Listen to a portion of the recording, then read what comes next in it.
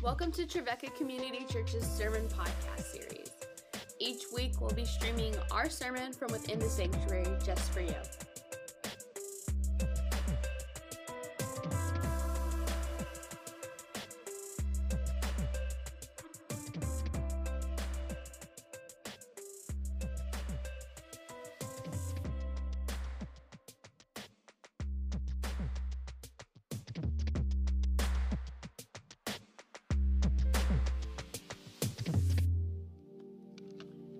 Let us hear the word of the Lord in Acts chapter 15. Then certain individuals came down from Judea and were teaching the brothers, unless you are circumcised according to the custom of Moses, you cannot be saved. And after Paul and Barnabas had no small dissension and debate with them, Paul and Barnabas and some of the others were appointed to go up to Jerusalem to discuss the question with the apostles and the elders.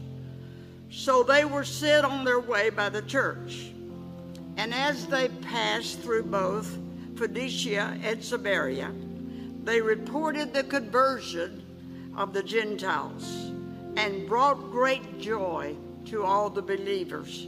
When they came to Jerusalem, they were welcomed by the church and the apostles and the elders, and they reported all that God had done with them.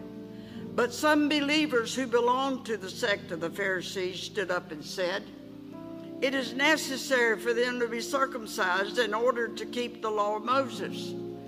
The apostles and the elders met together to consider this matter.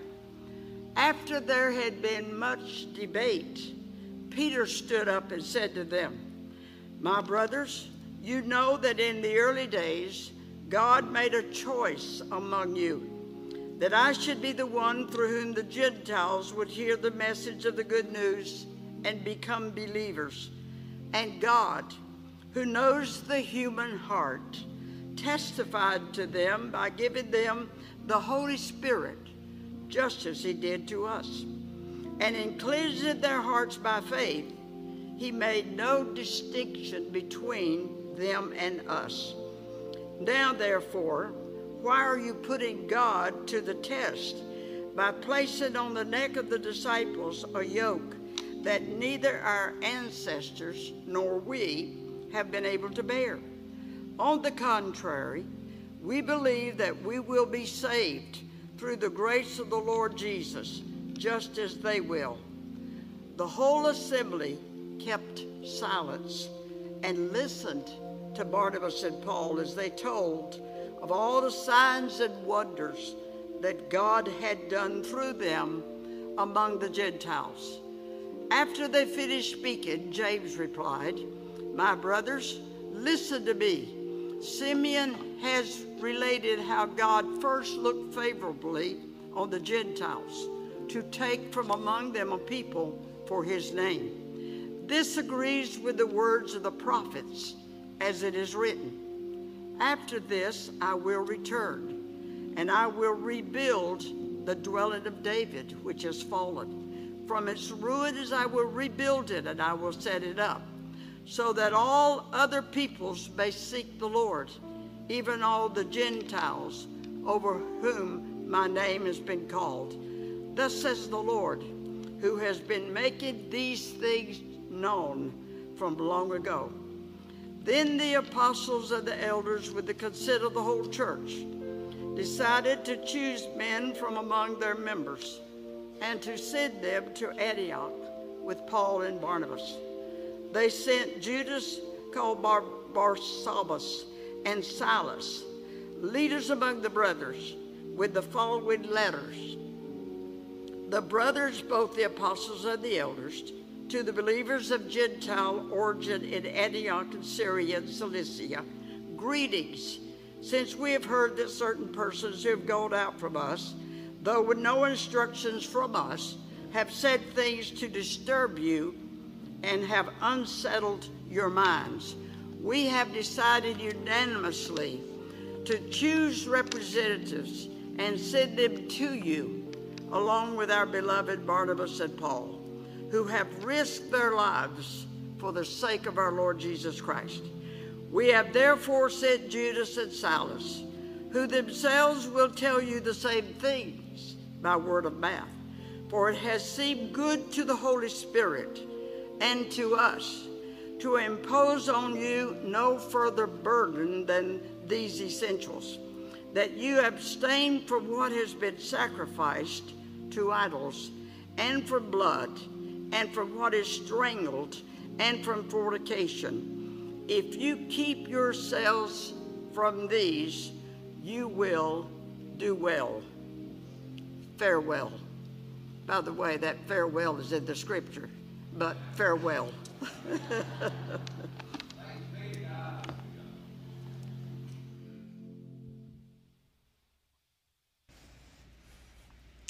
Oh, thanks to the Reverend Dr. Nina Gunter. With a passage that long, we needed to call in a professional, folks. She did a great job. Thank you. Tell me a story. This passage in Acts chapter 15, the believers in the early church are faced with a dilemma that threatens to tear the church apart. And they find a way forward through testimony, story, and silence. If you've been with us in the series, we broke down basically what I think makes an anatomy of a good story. We've broken down the different elements that really build and create a great story. I'm going to walk through it one more time with you, just in case you haven't been a part of this sermon series. First, a good story begins with a premise. There is something, a reason behind the story, maybe an unanswered question. There's something that we need to understand more deeply. But every story builds on a premise. And then, of course, every story's got characters, right? In the story, we meet characters who are going to take a journey. This is the story arc. And these characters are the ones who will give shape to the way that the story plays out. Every good story's got to have characters.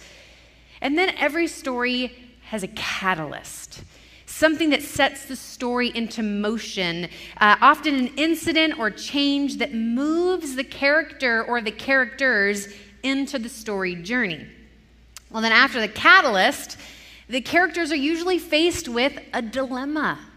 There's usually a dilemma in a good story, a choice that must be made that somehow corresponds to the character's deepest desires, right? Are you with me?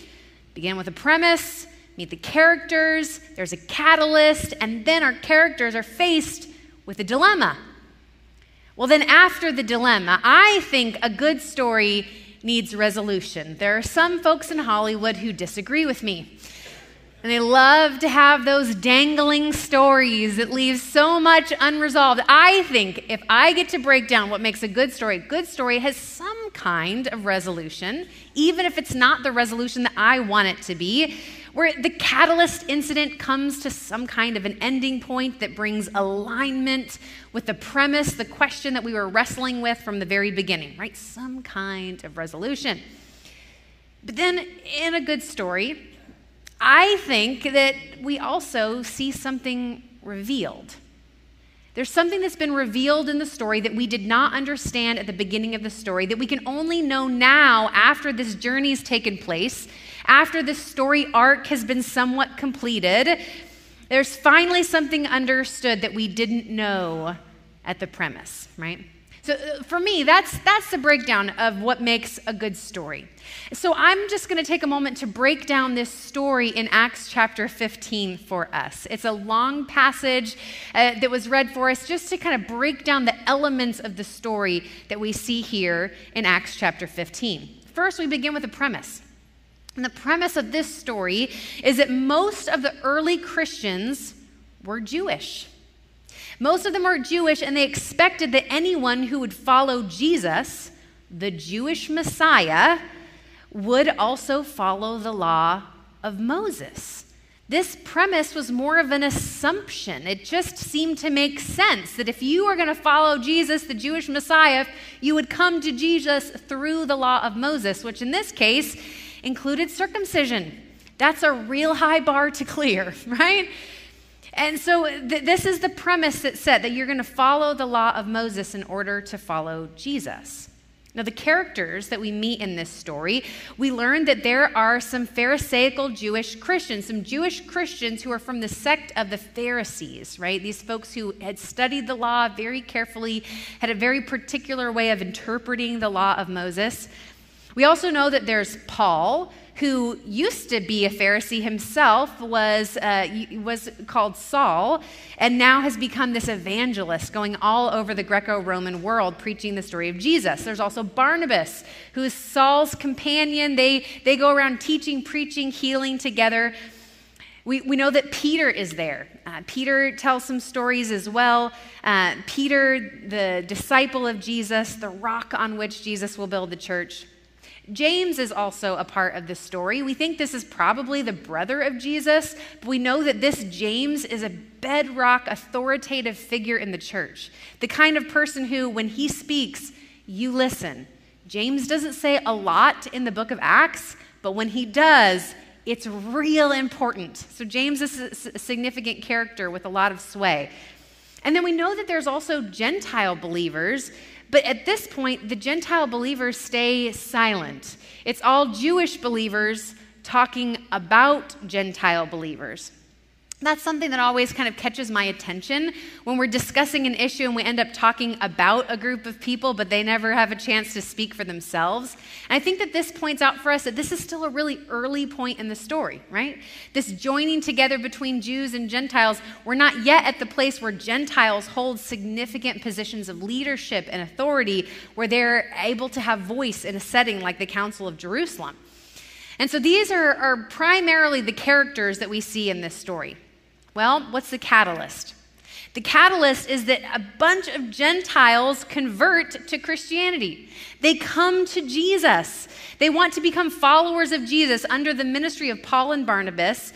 And however, there are some of the Jewish Christians from the sect of the Pharisees that still insist that they be circumcised and follow the law. Now, new Christians are almost always a catalyst moment in the church, right? Welcoming new believers, this is almost always a catalyst moment, a moment of change. But new Christians often also bring, while they bring catalyst, while they bring energy and celebration, usually bring a dilemma to the church as well. And in this case, the dilemma is, will Jewish Christian leaders insist that Gentile Christians convert to Judaism? Will they insist that they follow the law of Moses in order to follow Jesus and to become a part of the church, a part of the body of Christ?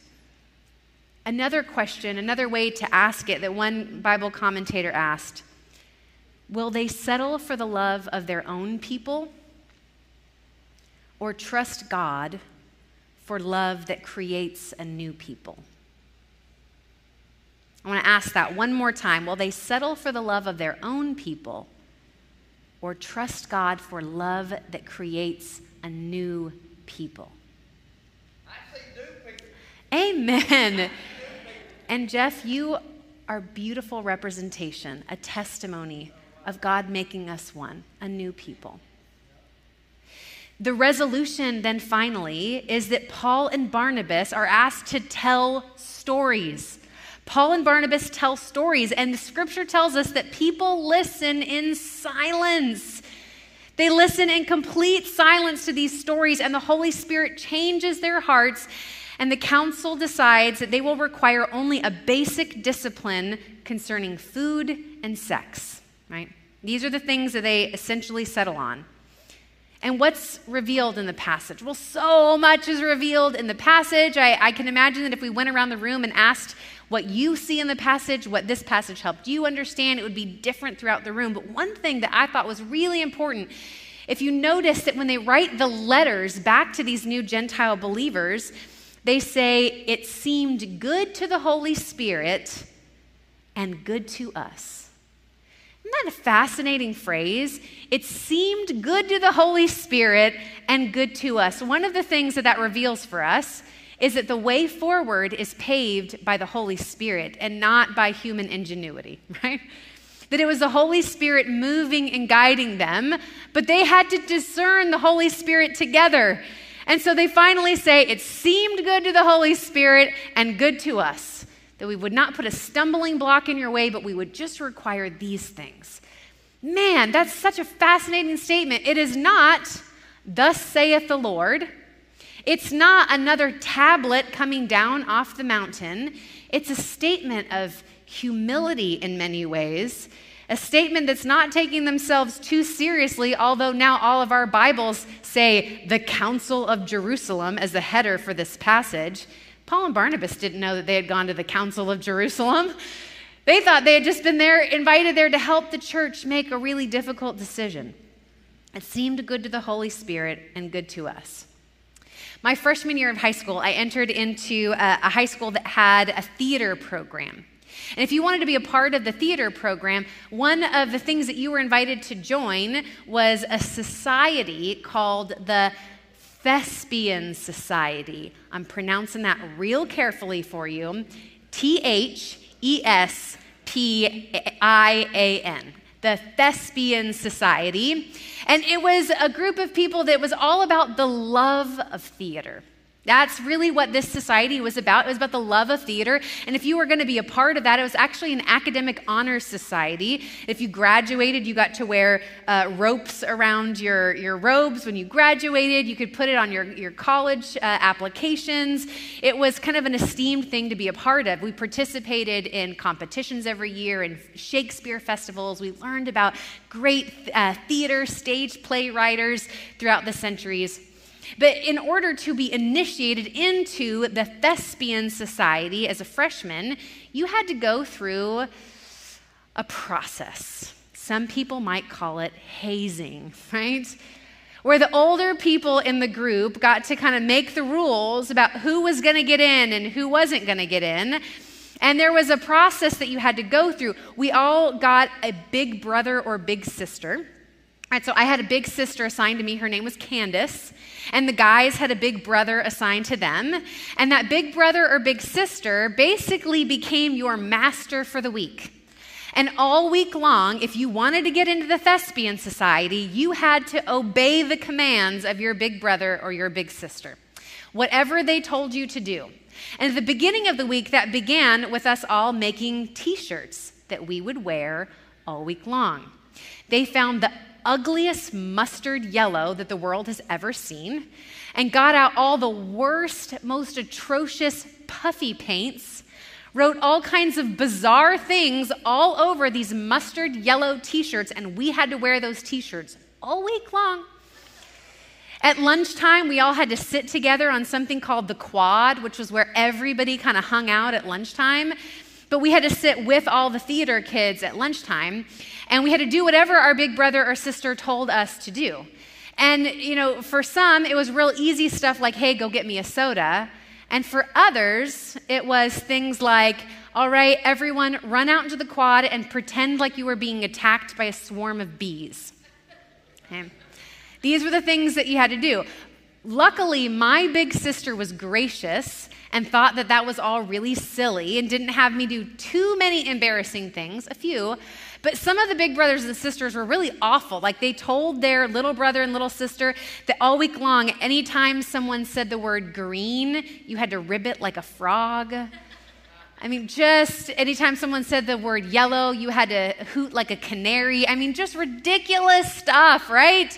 That really doesn't have anything to do with the love of theater. But this was the way that you were initiated into the story of theater. This is the way you became a theater kid on campus.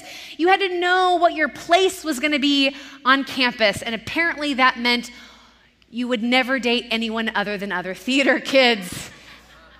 Because after being exposed to that kind of ridicule all week long, your options were really limited.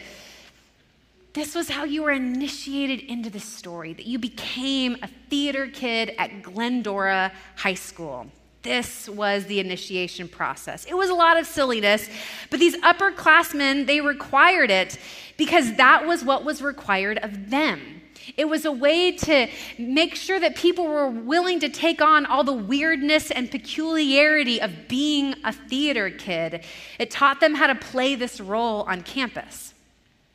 Well, after I graduated high school, I kept in touch with a lot of my theater friends for a little while, kind of through college and out of college.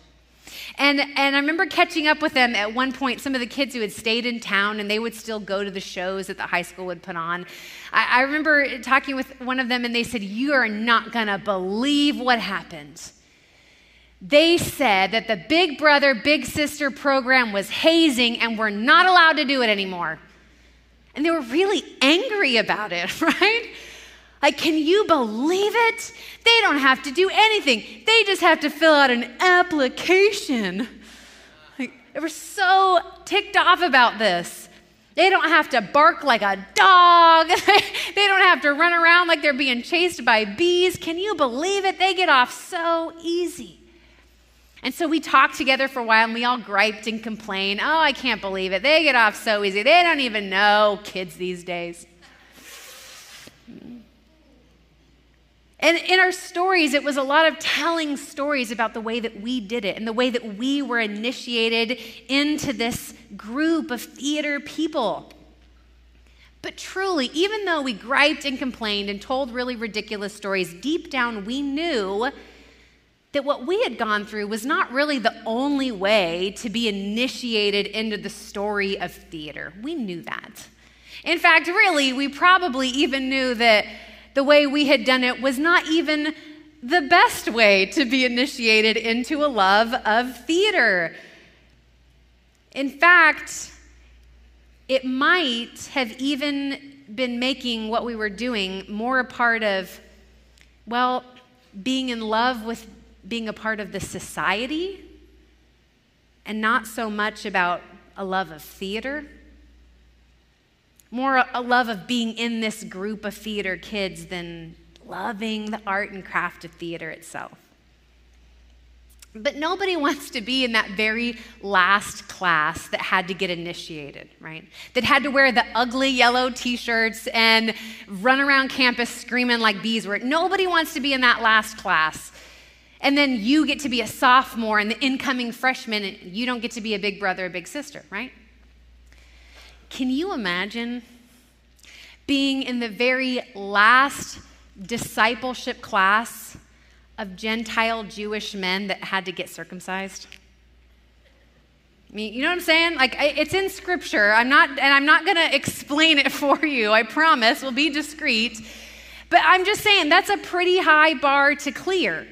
I'm also not suggesting that following the law of Moses was a hazing ritual. I do recognize that my story about entering the high school theater department is silliness, right? That is silliness. I realize that. And they are categorically different things.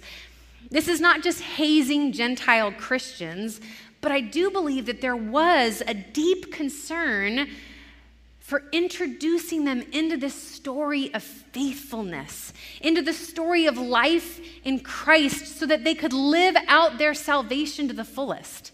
And I really believe that these Pharisaical Jewish Christians, they cared about these Gentile Christians. They wanted them to get everything out of salvation.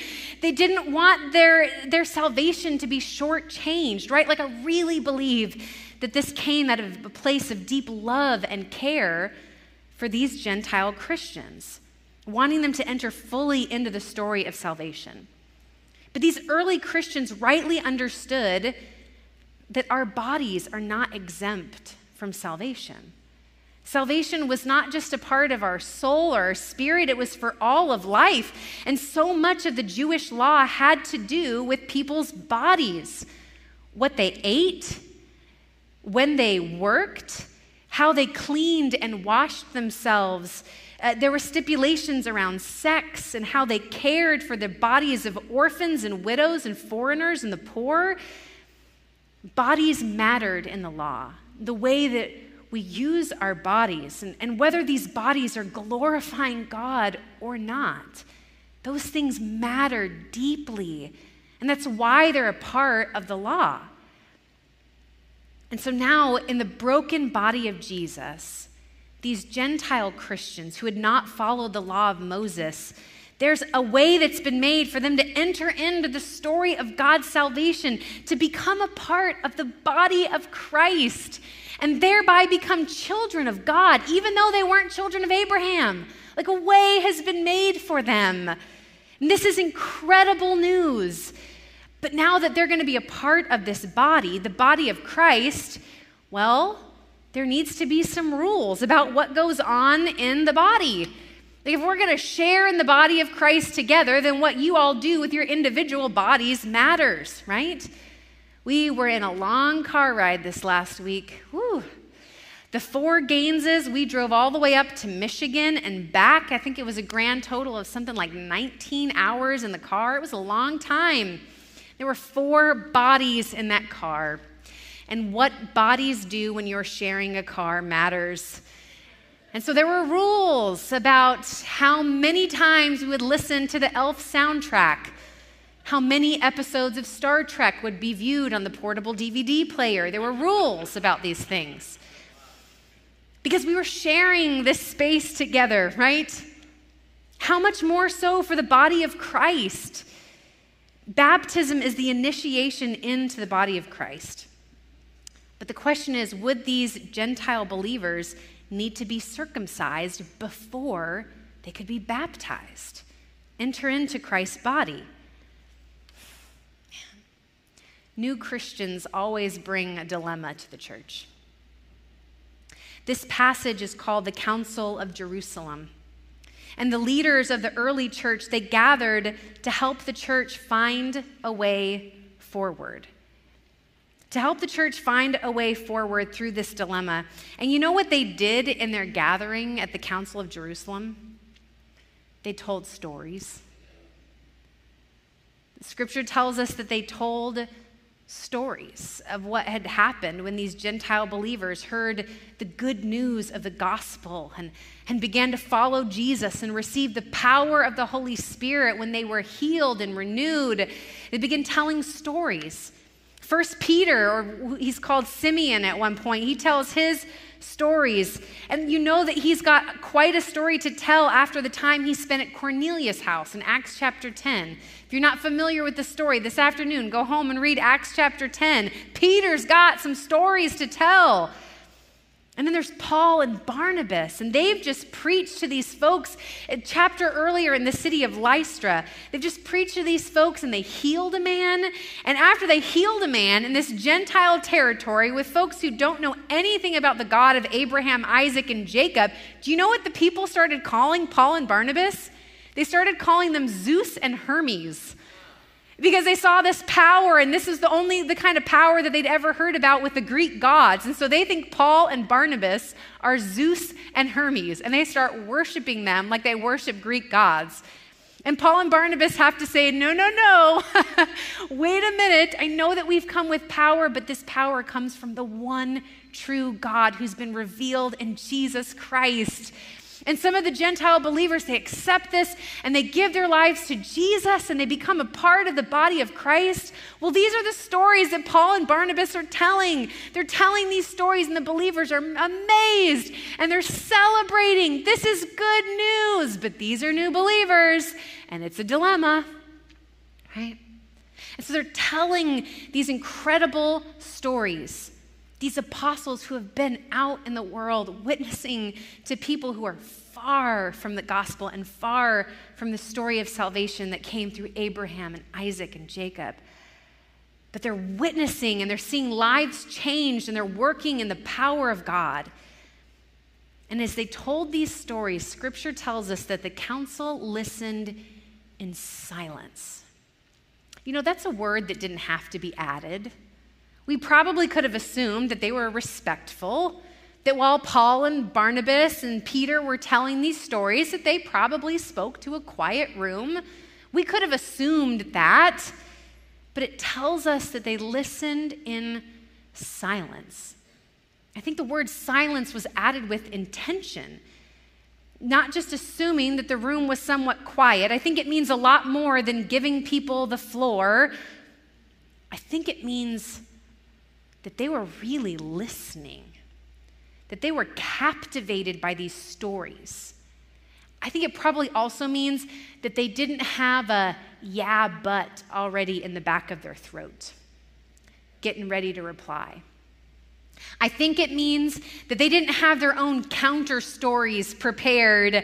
I think it means that they weren't scribbling out their rebuttals on parchment for as soon as they got the floor. They were listening in silence and letting these stories work in their hearts and their minds.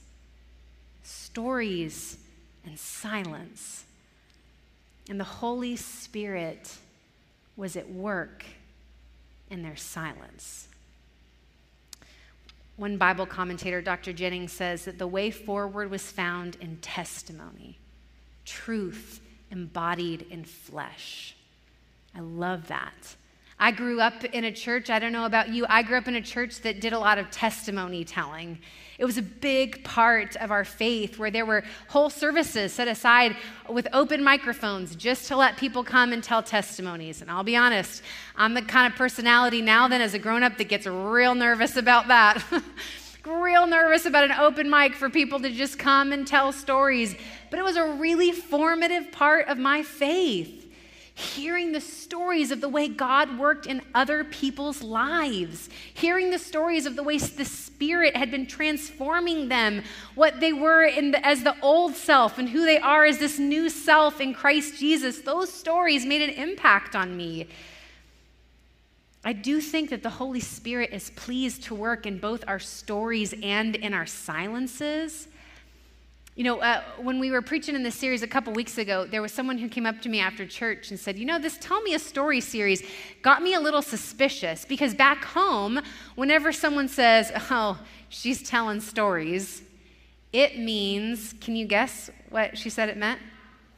You're telling lies. Like if you're telling stories, it means you're telling a lie or that you're stretching the truth further than really is truthful, right? Like that's kind of what it means for some people to be telling stories. I thought that was interesting to that idea that telling stories means that we're extending the truth. When we hear that Peter and Paul and Barnabas are telling stories, they are not spinning tales, right? They're not telling those kinds of stories. They are giving testimony. They're bearing witness to the work of God in their lives and in their ministry.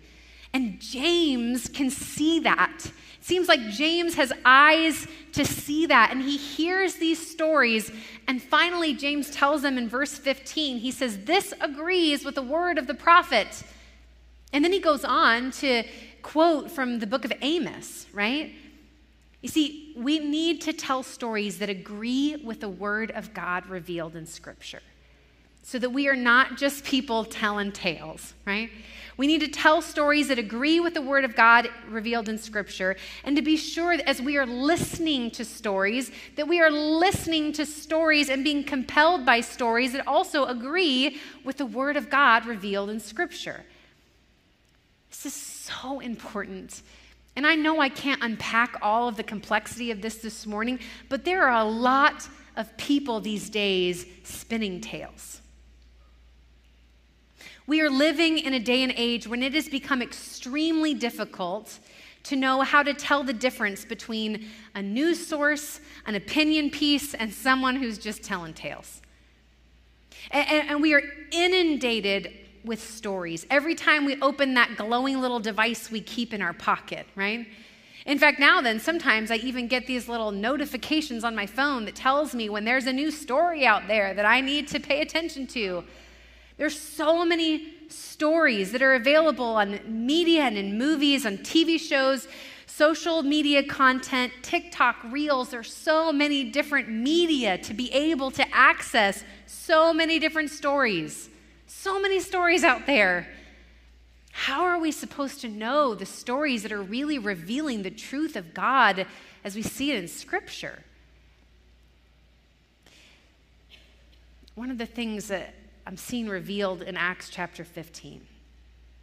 We won't be able to distinguish between the story of God revealed in Scripture and someone who is just telling tales without learning to silence our hearts.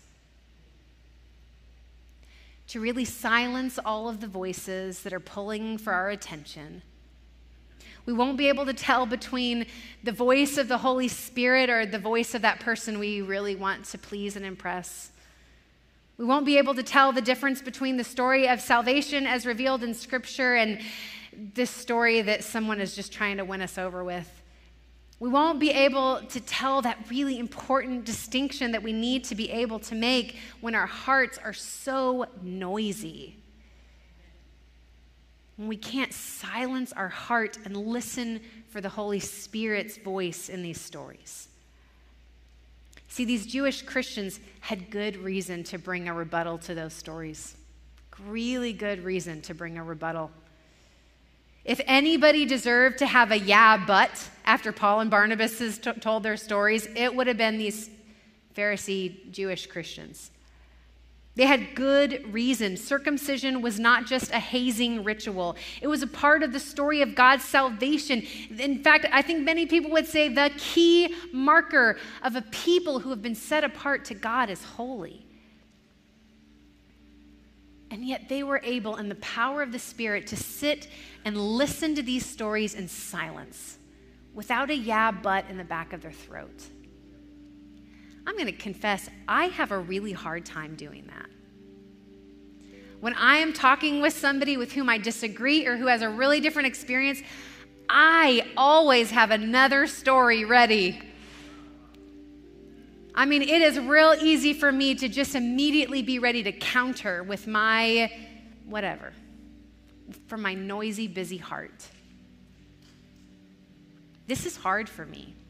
In fact, it's been a practice over years and years of learning to sit in silence. Or often I will read a passage of Scripture and then just sit in silence for several minutes. Even set a timer on my phone so that I know when like a certain amount of time has passed, when I can finally then begin my process of study or prayer or whatever, to just sit in silence with no explanation, no yeah, but, no rebuttal. This is hard for me. Is it hard for you? Can you listen to somebody else's story without a yeah, but in the back of your throat? Without blasting back your opinion or even just kind of quietly in your head marking down all the reasons that they're wrong? This is not just, hear me out. The reason this is so important as we are drawn, bridging and binding communities, as we are drawn to people who are different than us, as we have conversations across generations, across social divides, this is so important, but it is not just so that we can become a really diverse social club. Do you hear that? That is not the point. If that's what you're interested in, join the YMCA. They're great. That's not who we are. We're the church. We're the people of Jesus Christ. Becoming a really diverse social club is not the goal. The goal is participation in the kingdom of God. The goal is laying claim to the promise of resurrection that is ours because of the empty tomb. The goal is sharing life with the Father and Son and Holy Spirit from now to all eternity. The goal is the new creation of the people of God redeemed by the blood of Jesus and bearing witness to the Son. That's the goal. And we won't get there if we are holding on to a love of being the church, rather than reaching for a love of Jesus Christ that makes us a new people. Makes us a new people joined with other people who once weren't a people, who didn't know the name of Jesus, but now have come to Jesus because of the witness that they've seen in a body of believers like us. We've named that one of our missional practices is bridging and binding communities, building bridges into new communities and spaces and being bound with other people in holy love. And we've been seeing that in some really incredible ways, seeing the fruit of that missional practice. In fact, just a few weeks ago, we got to participate in TCC's Got Talent.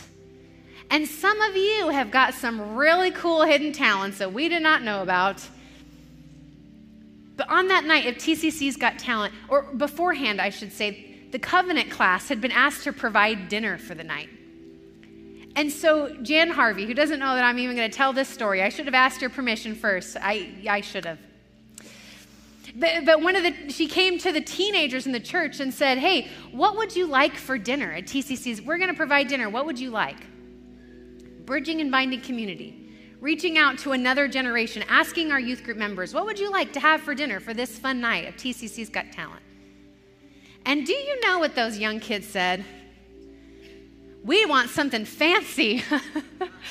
Make it nice, a real nice cut of meat and some mashed potatoes and fancy tablecloths. Make it fancy. And the covenant class said, okay. Now, it wasn't, roast beef. It was chicken, and it was real good chicken. But they listened to these younger voices. They listened to what they wanted. And that night, as you walked in, it was set with really lovely tablecloths and flower arrangements, and we ate a great dinner, and we celebrated the gifts that God has given to this church. And not just the gifts that we hear on Sunday morning, folks like Pastor Jordan, who hits a high note, and I feel like I'm going to pass up, and I'm going to pass out, and I'm not going to wake up till Jesus has come back as Lord, right? Like he has got some kind of gifts that are otherworldly. But we got to celebrate the gifts of kids that know how to make salsa and know how to break dance. And people who have memorized all kinds of fun, silly things. And it was this celebration of the people of God who have become the body of Christ. And it was incredible. And I walked away from that night. I came back and told Tim, I love this church. That was my first impulse, was just to say, I love this church so much. I love that we had this night where we celebrated the gifts of this church, and there were people who got to be up on the stage applauded for, who drove in from the suburbs, walked over from the towers, or rode over on the vans. It doesn't matter how you get there. You're all part of the church, right?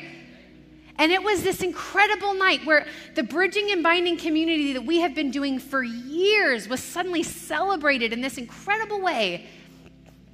My first impulse was to say, I love this church, and I do. But you know what my heart was really saying? I love seeing Jesus in this church. I am falling more in love with Jesus because of the witness of the people of God, and I pray that our neighbors will come to fall in love with Jesus because of the witness of the people of God here in this place. Trevecca Community Church, you're doing it. I'm seeing it. You are listening. You are listening to the Holy Spirit. You're listening to the stories of others. And you have said, and you are continuing to say, we will not settle for a love of our own people, which is really hard because you're great people. You're awesome. I don't just love you, I like you. It would be so easy to just say, we good. I like this group of people. But you have said, when we've declared our missional practice is going to be bridging and binding community, you have said, we're not going to settle for a love of our own people. We will follow after Jesus and a love that makes a new people. And you're doing it. I am seeing it. And thanks be to God, it is making a difference in lives. People are being transformed to become more and more like Jesus Christ, and I am one of those people. Thank you. We're going to come to a time of prayer, and if you'd like to find a place at an altar to ask God to give you that kind of holy love, or even just a space where you can kneel and quiet your busy heart, where you can come before the Lord in prayer and find a place to have a quiet heart and to listen to the voice of the Holy Spirit speaking to you. These altars are open. If you'd like a pastor to pray with you, why don't you go find your way to one of the far altars closest to the stained glass windows, and a pastor will just know that that means you want someone to pray for you. Because maybe you've got an illness in your family, or you've got some other pressing issues that are coming up, and you would just like prayer today. It doesn't have to be for any particular thing. If you'd like to find your way to one of those far altars, a pastor will pray with you. But if you would just like a place where you can pray on your own and quiet your heart before the Lord, these center altars are a really good place to do that. To come and to bring your quiet heart before the Lord and trust that the Holy Spirit will speak to you. So if you'd like to come and find a place of prayer, now is the time as we seek the Lord.